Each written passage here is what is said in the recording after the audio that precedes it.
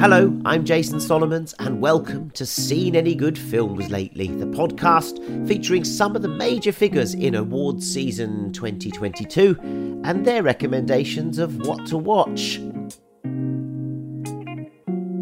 It's described as a space opera.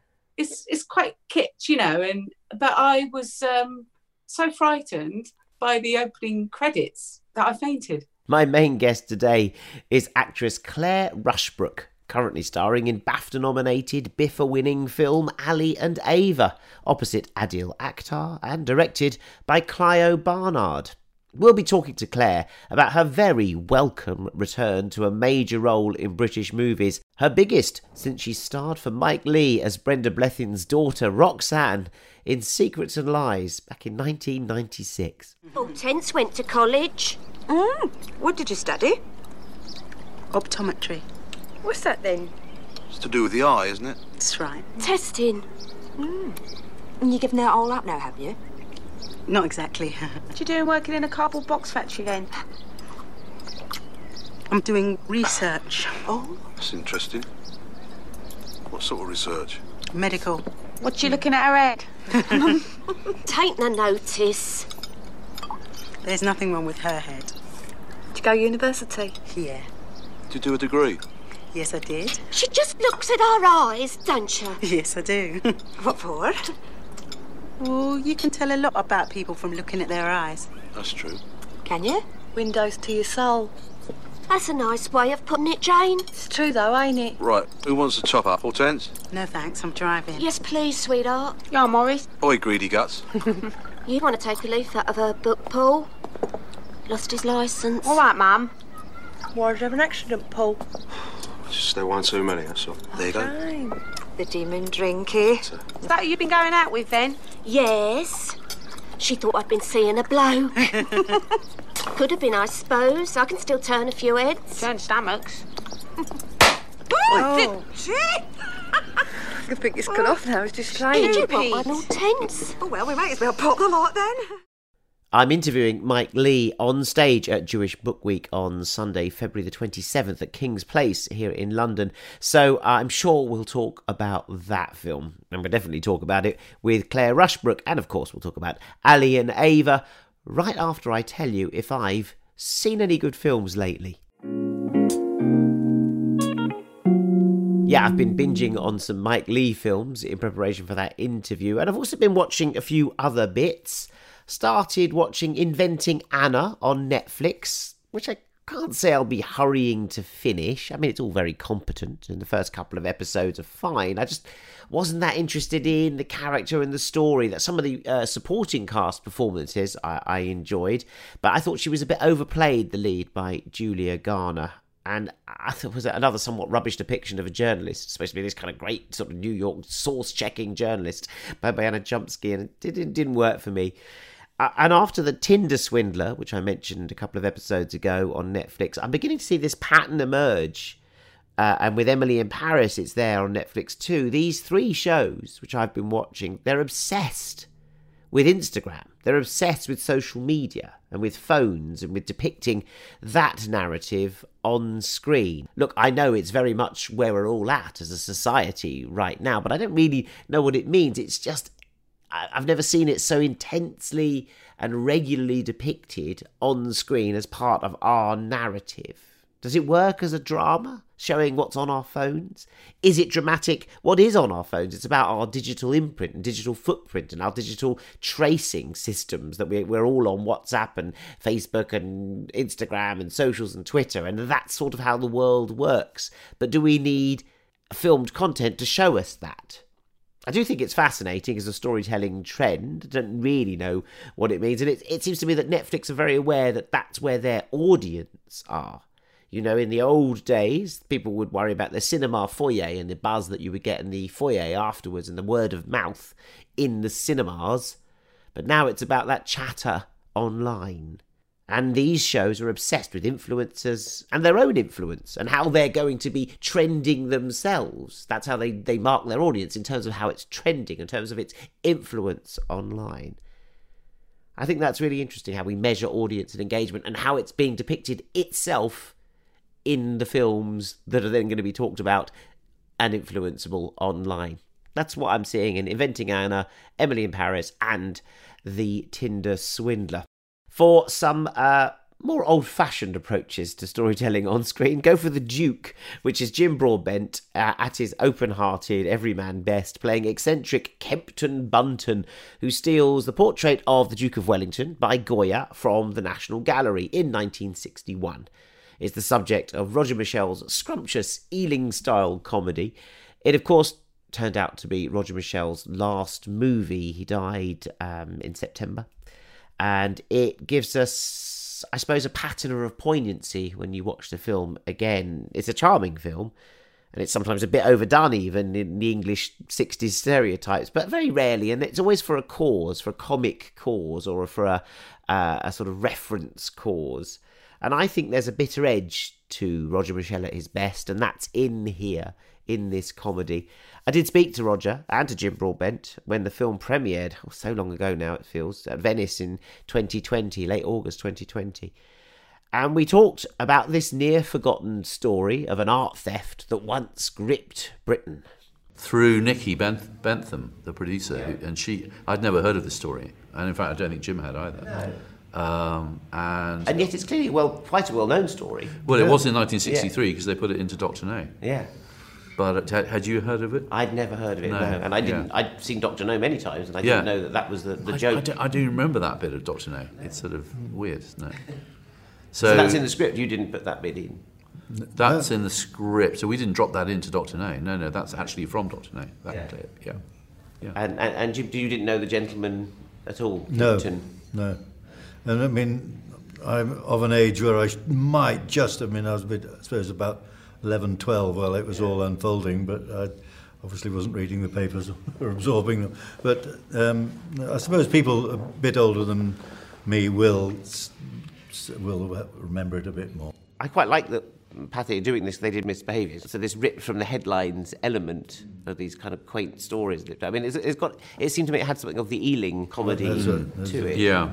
Was that one of your models, Roger? Yeah, it's like an Ealing comedy, and it's a social comedy. It's about a small man speaking truth to power. It ticks lots of those boxes. But it's also like those great, early 60s films from the North by Carol Rice and Saturday Night, Sunday Morning, This Sporting Life. It's very much that world as well. So I wanted to find a line which straddled both those great British traditions, the sort of vaguely social realist thing, alongside what's evidently a comedy of manners which shouldn't be taken too seriously. No, and rather a sort of lovely love story in a way. The marriage is what keeps... I mean, without the marriage, he'd be in right trouble, wouldn't he? Yeah, I mean, he was a appalling husband. Blatantly lied to his wife at any given moment, but clearly totally besotted, and she put up with him. So. I love it when they put the picture up of the actual gentleman at the end. I like that. But it couldn't be anyone else but you. Roger. It looks like that, more like Roger, but without the beard. But I identified with him completely from the word go. I thought I love playing him. I said I wouldn't make the film without Jim. Yeah. I mean, there's just no point in making that film without Jim Broadbent. And thank God Jim Broadbent felt the same way about it. And could you do what about the accent? It's hard on the Newcastle one, I always think. So there was a lot of... That was my main struggle in the whole thing, like to get that reasonably convincing. Yeah. But but then that informed the whole character anyway, and his manner and his delivery, and I think Richard, he probably has a good ear for writing dialogue that has a sort of Geordie vernacular. So that informed the whole thing. There is nothing more powerful than when a community discovers what it cares about. And when a man accepts our essential interdependence, in that moment he or she becomes a woman or a man, as the case may be. How many have you got? The petition's only one part of the campaign. 3. Oh, we've just set up. Kempton Bunton. That's not even a real name. Rome wasn't built in a day, Jackie. the late Roger Michell and the excellent Jim Broadbent talking about The Duke there, which is out in cinemas now and very worth it for Jim's brilliant performance. I think harshly overlooked by the BAFTAs, I think. Bit unlucky.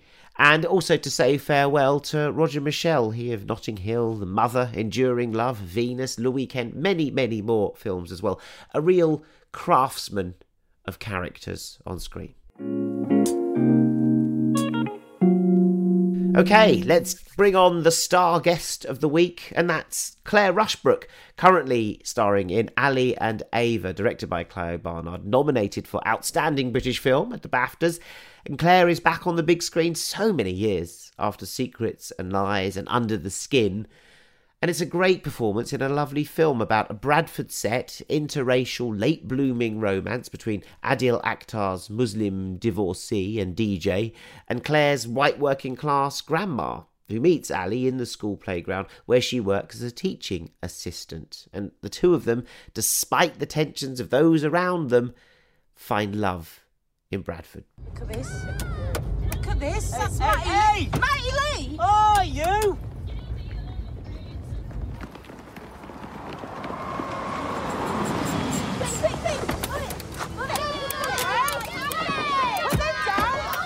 Don't say shop. Stop throwing stones. What's wrong with you? What?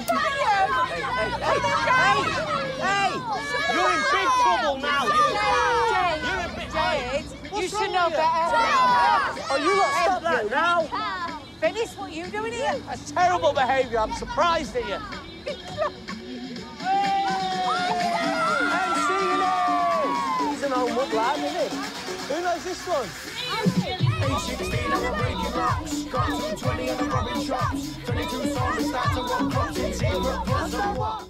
That's Claire Rushbrook and Adil Akhtar in Ali and Ava. It's a film I featured on my Cannes special from July last year with Adil. But it's out in cinemas on March the 4th. And so it's with great pleasure that we can now say, hello, Claire Rushbrook.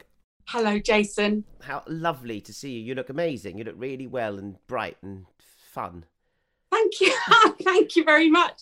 I'm very pleased to be on your podcast. I love it. Oh, that's so nice. Well, I'm very pleased you're on it because I loved you in Ali and Ava. It was so good to see you on screen. I didn't know when I saw it like in Cannes, you know, it's quite secret really before you see things in Cannes. And there you are popped up and I was like, oh my God, look at her face. It's so exciting. Oh, thank you. Thank you. Was it a bit like, oh, you know, I'm in a I don't want to say a big part again, a big movie again, but it felt like, I don't know, it felt like I hadn't seen you in this sort of role for so long.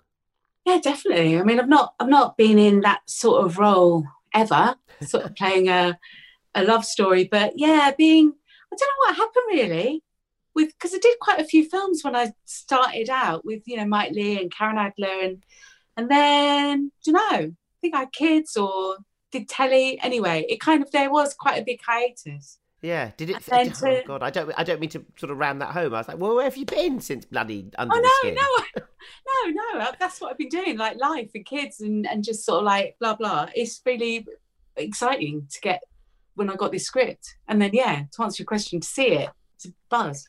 Yeah, was it a little bit trepidatious? I mean, look, you've been acting all that time since. I know you've been doing theatre and telly, and we have seen you, you know, popping up. But was it a bit like, oh my God, I've got the lead in a massive in what is a big part? You don't know if it's going to be a massive film at any point, but when it suddenly gets selected at Cannes, you're like, it's quite a deal. I felt very excited and very sort of ready. But I think the beauty of sort of working with Clio and what I try and sort of just have as an approach anyway is to forget about all that stuff. I mean, I sound like a wanker, but even to the point where when we were filming, it sort of was, it was it's silly to say, but it sort of surprised me that there was a film at the end of it, because the joy of it, the delight of the experience was in the making of it, and the fact that it's a beautiful film is a happy sort of bonus. I sort of wouldn't mind it if, you know, the film, if no one saw the film, if the film wasn't made, because just the process was as much was the main pleasure.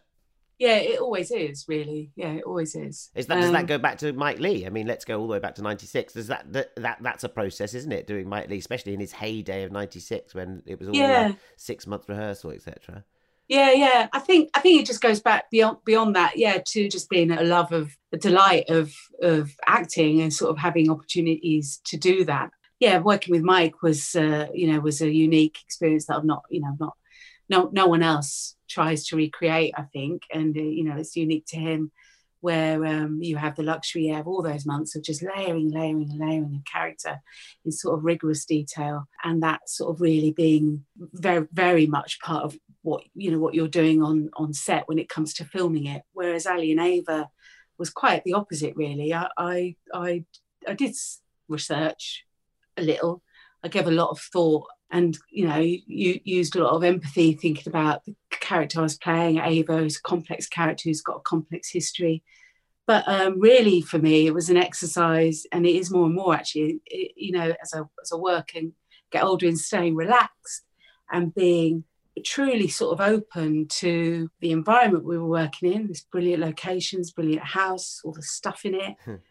I use that so much, and then of course more than anything just being open to being with who you're working with and what you give each other. So and uninhibited or unrestricted by prep or research or all the things that you might have done. They've just been. Did you meet someone like Ava? Did you, as you say, you immersed yourself in that environment, that house, and I know that you immersed yourself in Bradford where it's shot. Did you go out and meet people like her? Is there a basis for her?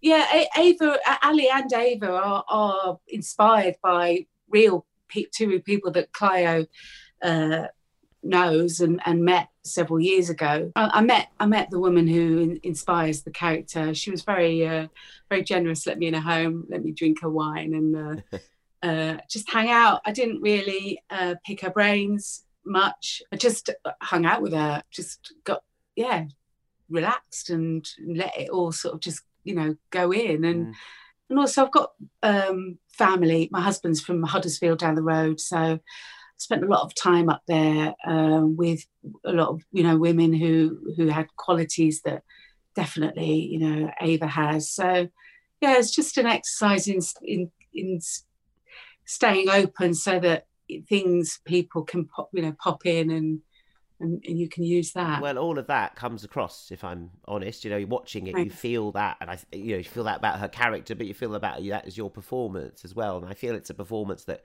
grows as the film grows, and as Ava grows in confidence in herself, because it's really about her reawakening, isn't it? With this, I suppose Ali kind of gives her a new lease of life in so many different ways, a new perspective on relations and relationships.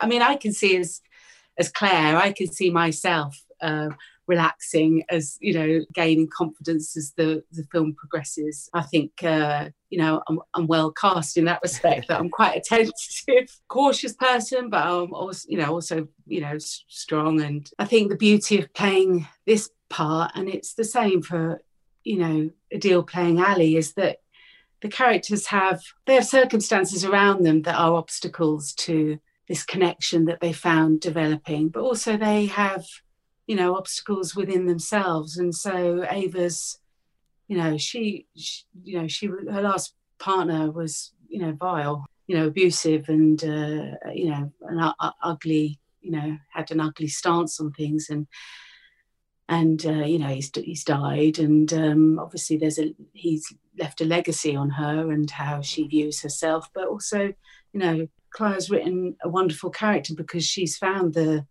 strength to not only maintain and run this family and this house, this extended family, but also she's got herself a degree, she's taught herself given herself an education, she works, and then we see her allowing herself, she can't help but sort of allow herself to be charmed and beguiled by this very genuine, gentle guy. And it's and it's funny, like she just laughs, she likes to laugh. Well, she's open at that moment to receiving him, I guess. Maybe she met him 6 months before, it wouldn't have registered, and she wasn't ready. And what's he like, Adil? Adil was on my Cannes show. It was great to have him there. What's he like? Well, I mean, I thought we had a lovely time speaking to him. I always think he's very funny, and he's great to have on screen. But he's a very serious man off screen, and takes his craft obviously very, very seriously, as he should. Yeah, I think you know, that's a really good summary. But I mean, he's very eloquent, isn't he? Yeah. He's really good on your podcast. I You're feel getting like there, you're getting there, it Claire. was nice. But yeah, he is a serious guy. There's no doubt, and he's a private guy who works very quietly. You know, he'd often just take himself, you know, away to be quiet. But I'm quite I chose to be for this quite gregarious and I like mucking about anyway. And actually I sort of need to, otherwise I seize up. So when the cameras roll. So although I say that about him, he was also, you know, very playful, very up for being keeping it light.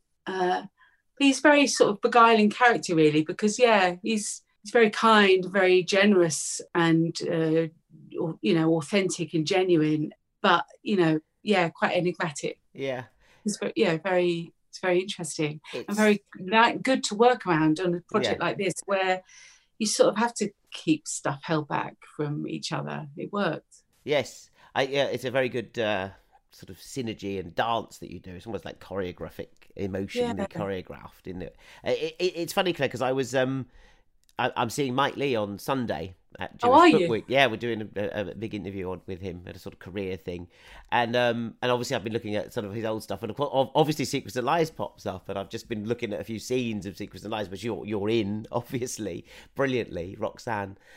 She's a wonderful creation as well. And then of course there's some scenes with you and Marianne Jean-Baptiste, you know, you're slightly again, you know, and I suddenly thought, oh my God, I've just seen Ali and Ava, and there you are again, performing a sort of a white and dark routine in a way, kind of coming to terms with relations and relatives and race relations. They're very subtly, you know, and it's there in Ali and Ava, but they're unspoken in both of them. Really, that's not really what it's about. It's about connection. So I thought that was I immediately drew a connection between the two. And then what are they, 30?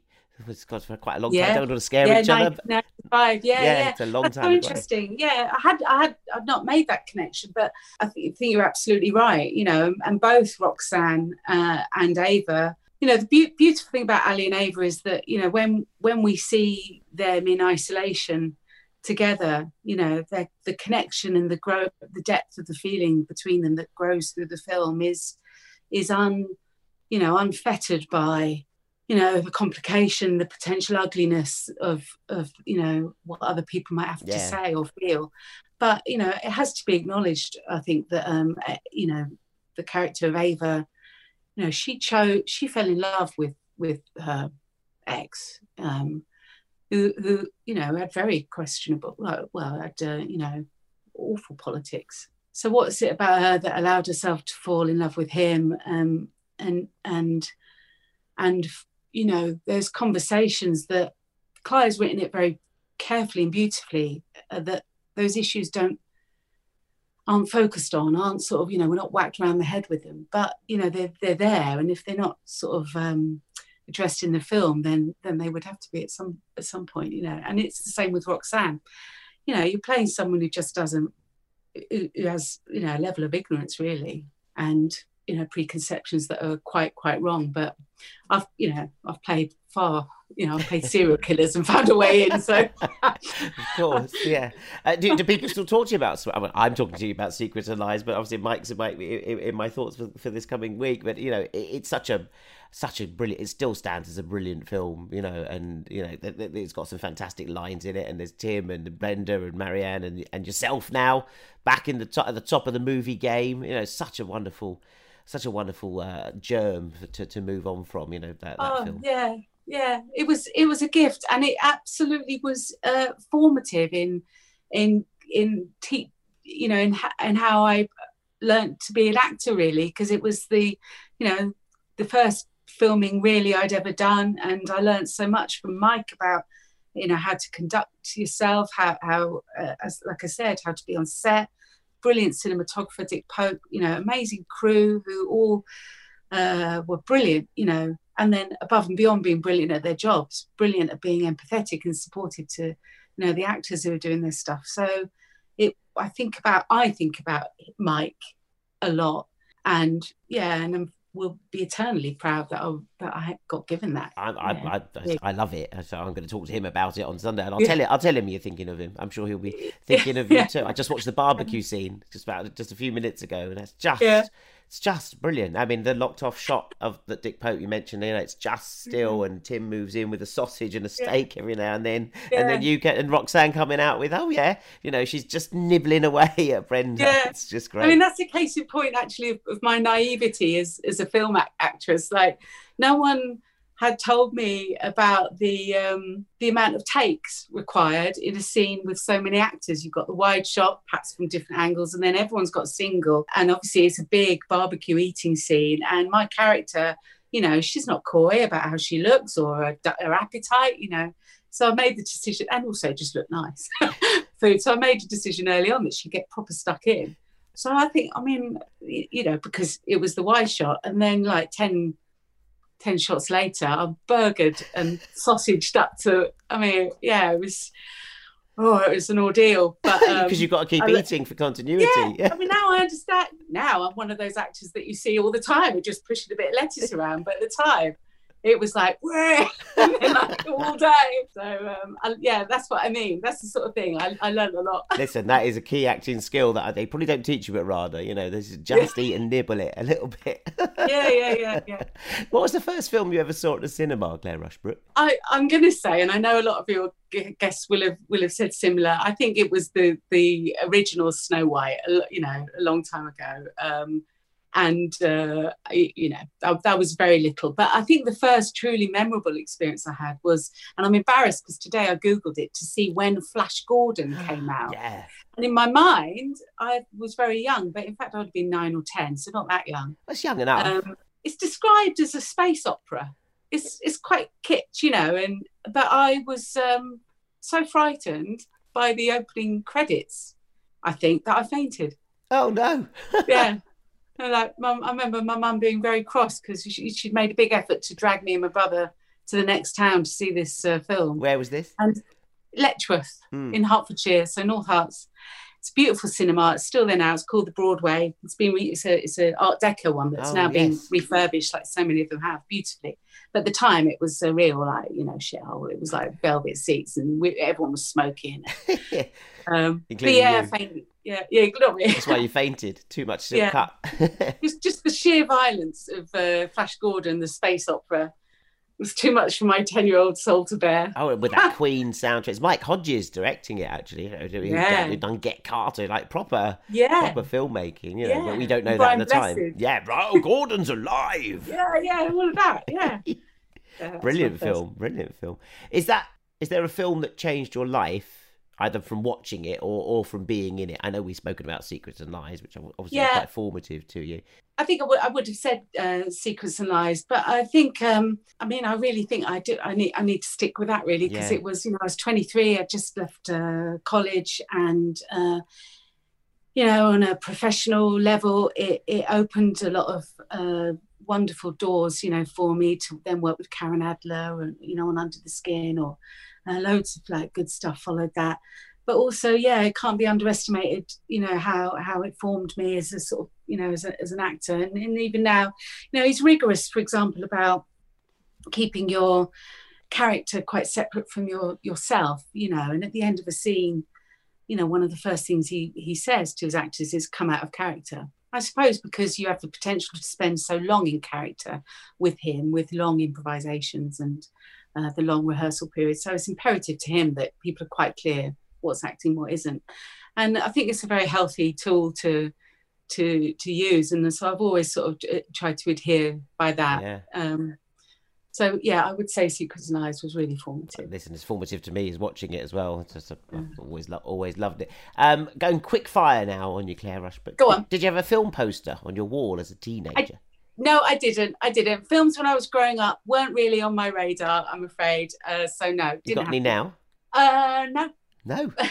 No, I really like being in them, and I quite like watching them, but being in them is the best bit of it. The one for Ali and Ava is very beautiful, and you can't even tell it's you, so you could probably put that up without being too proud. Yeah.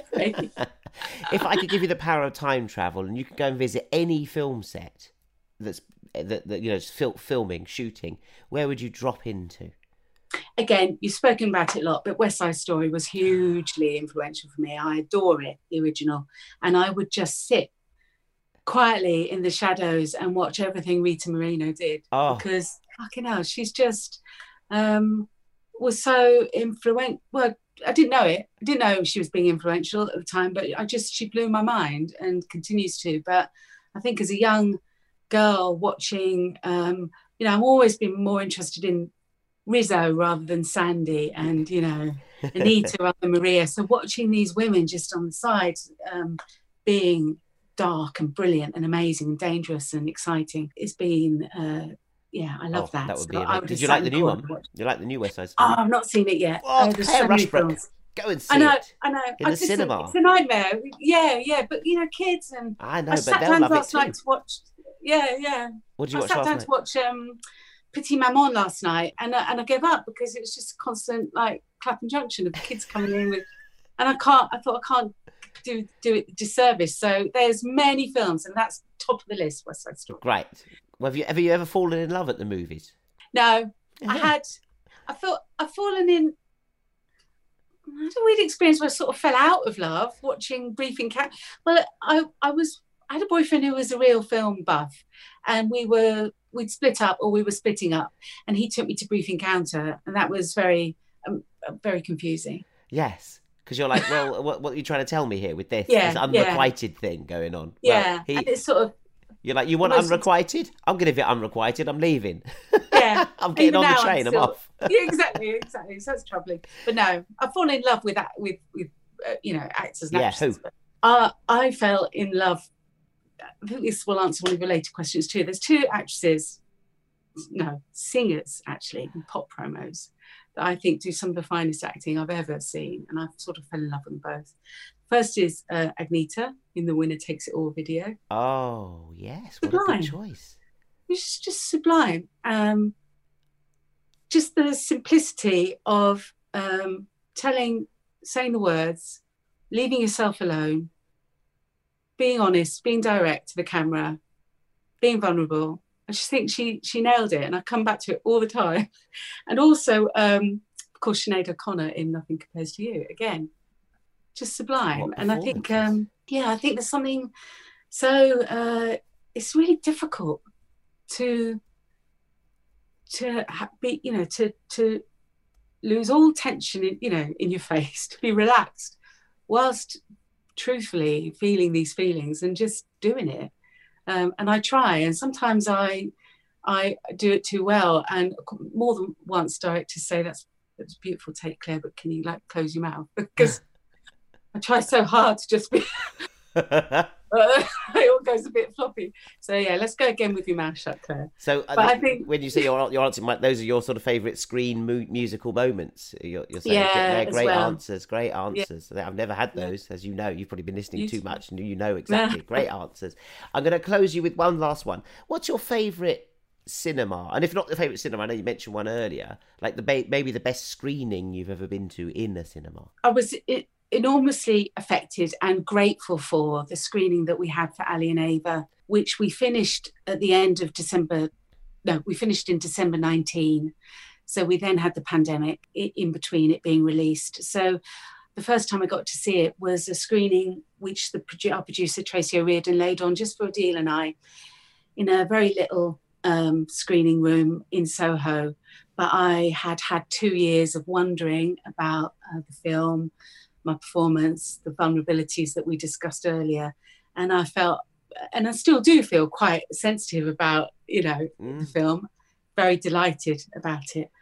But I was to be afforded the luxury of just a quiet, intimate screening for us both without any of the bollocks that goes around it was very welcome. And obviously I was thrilled with what I saw. I don't blame you.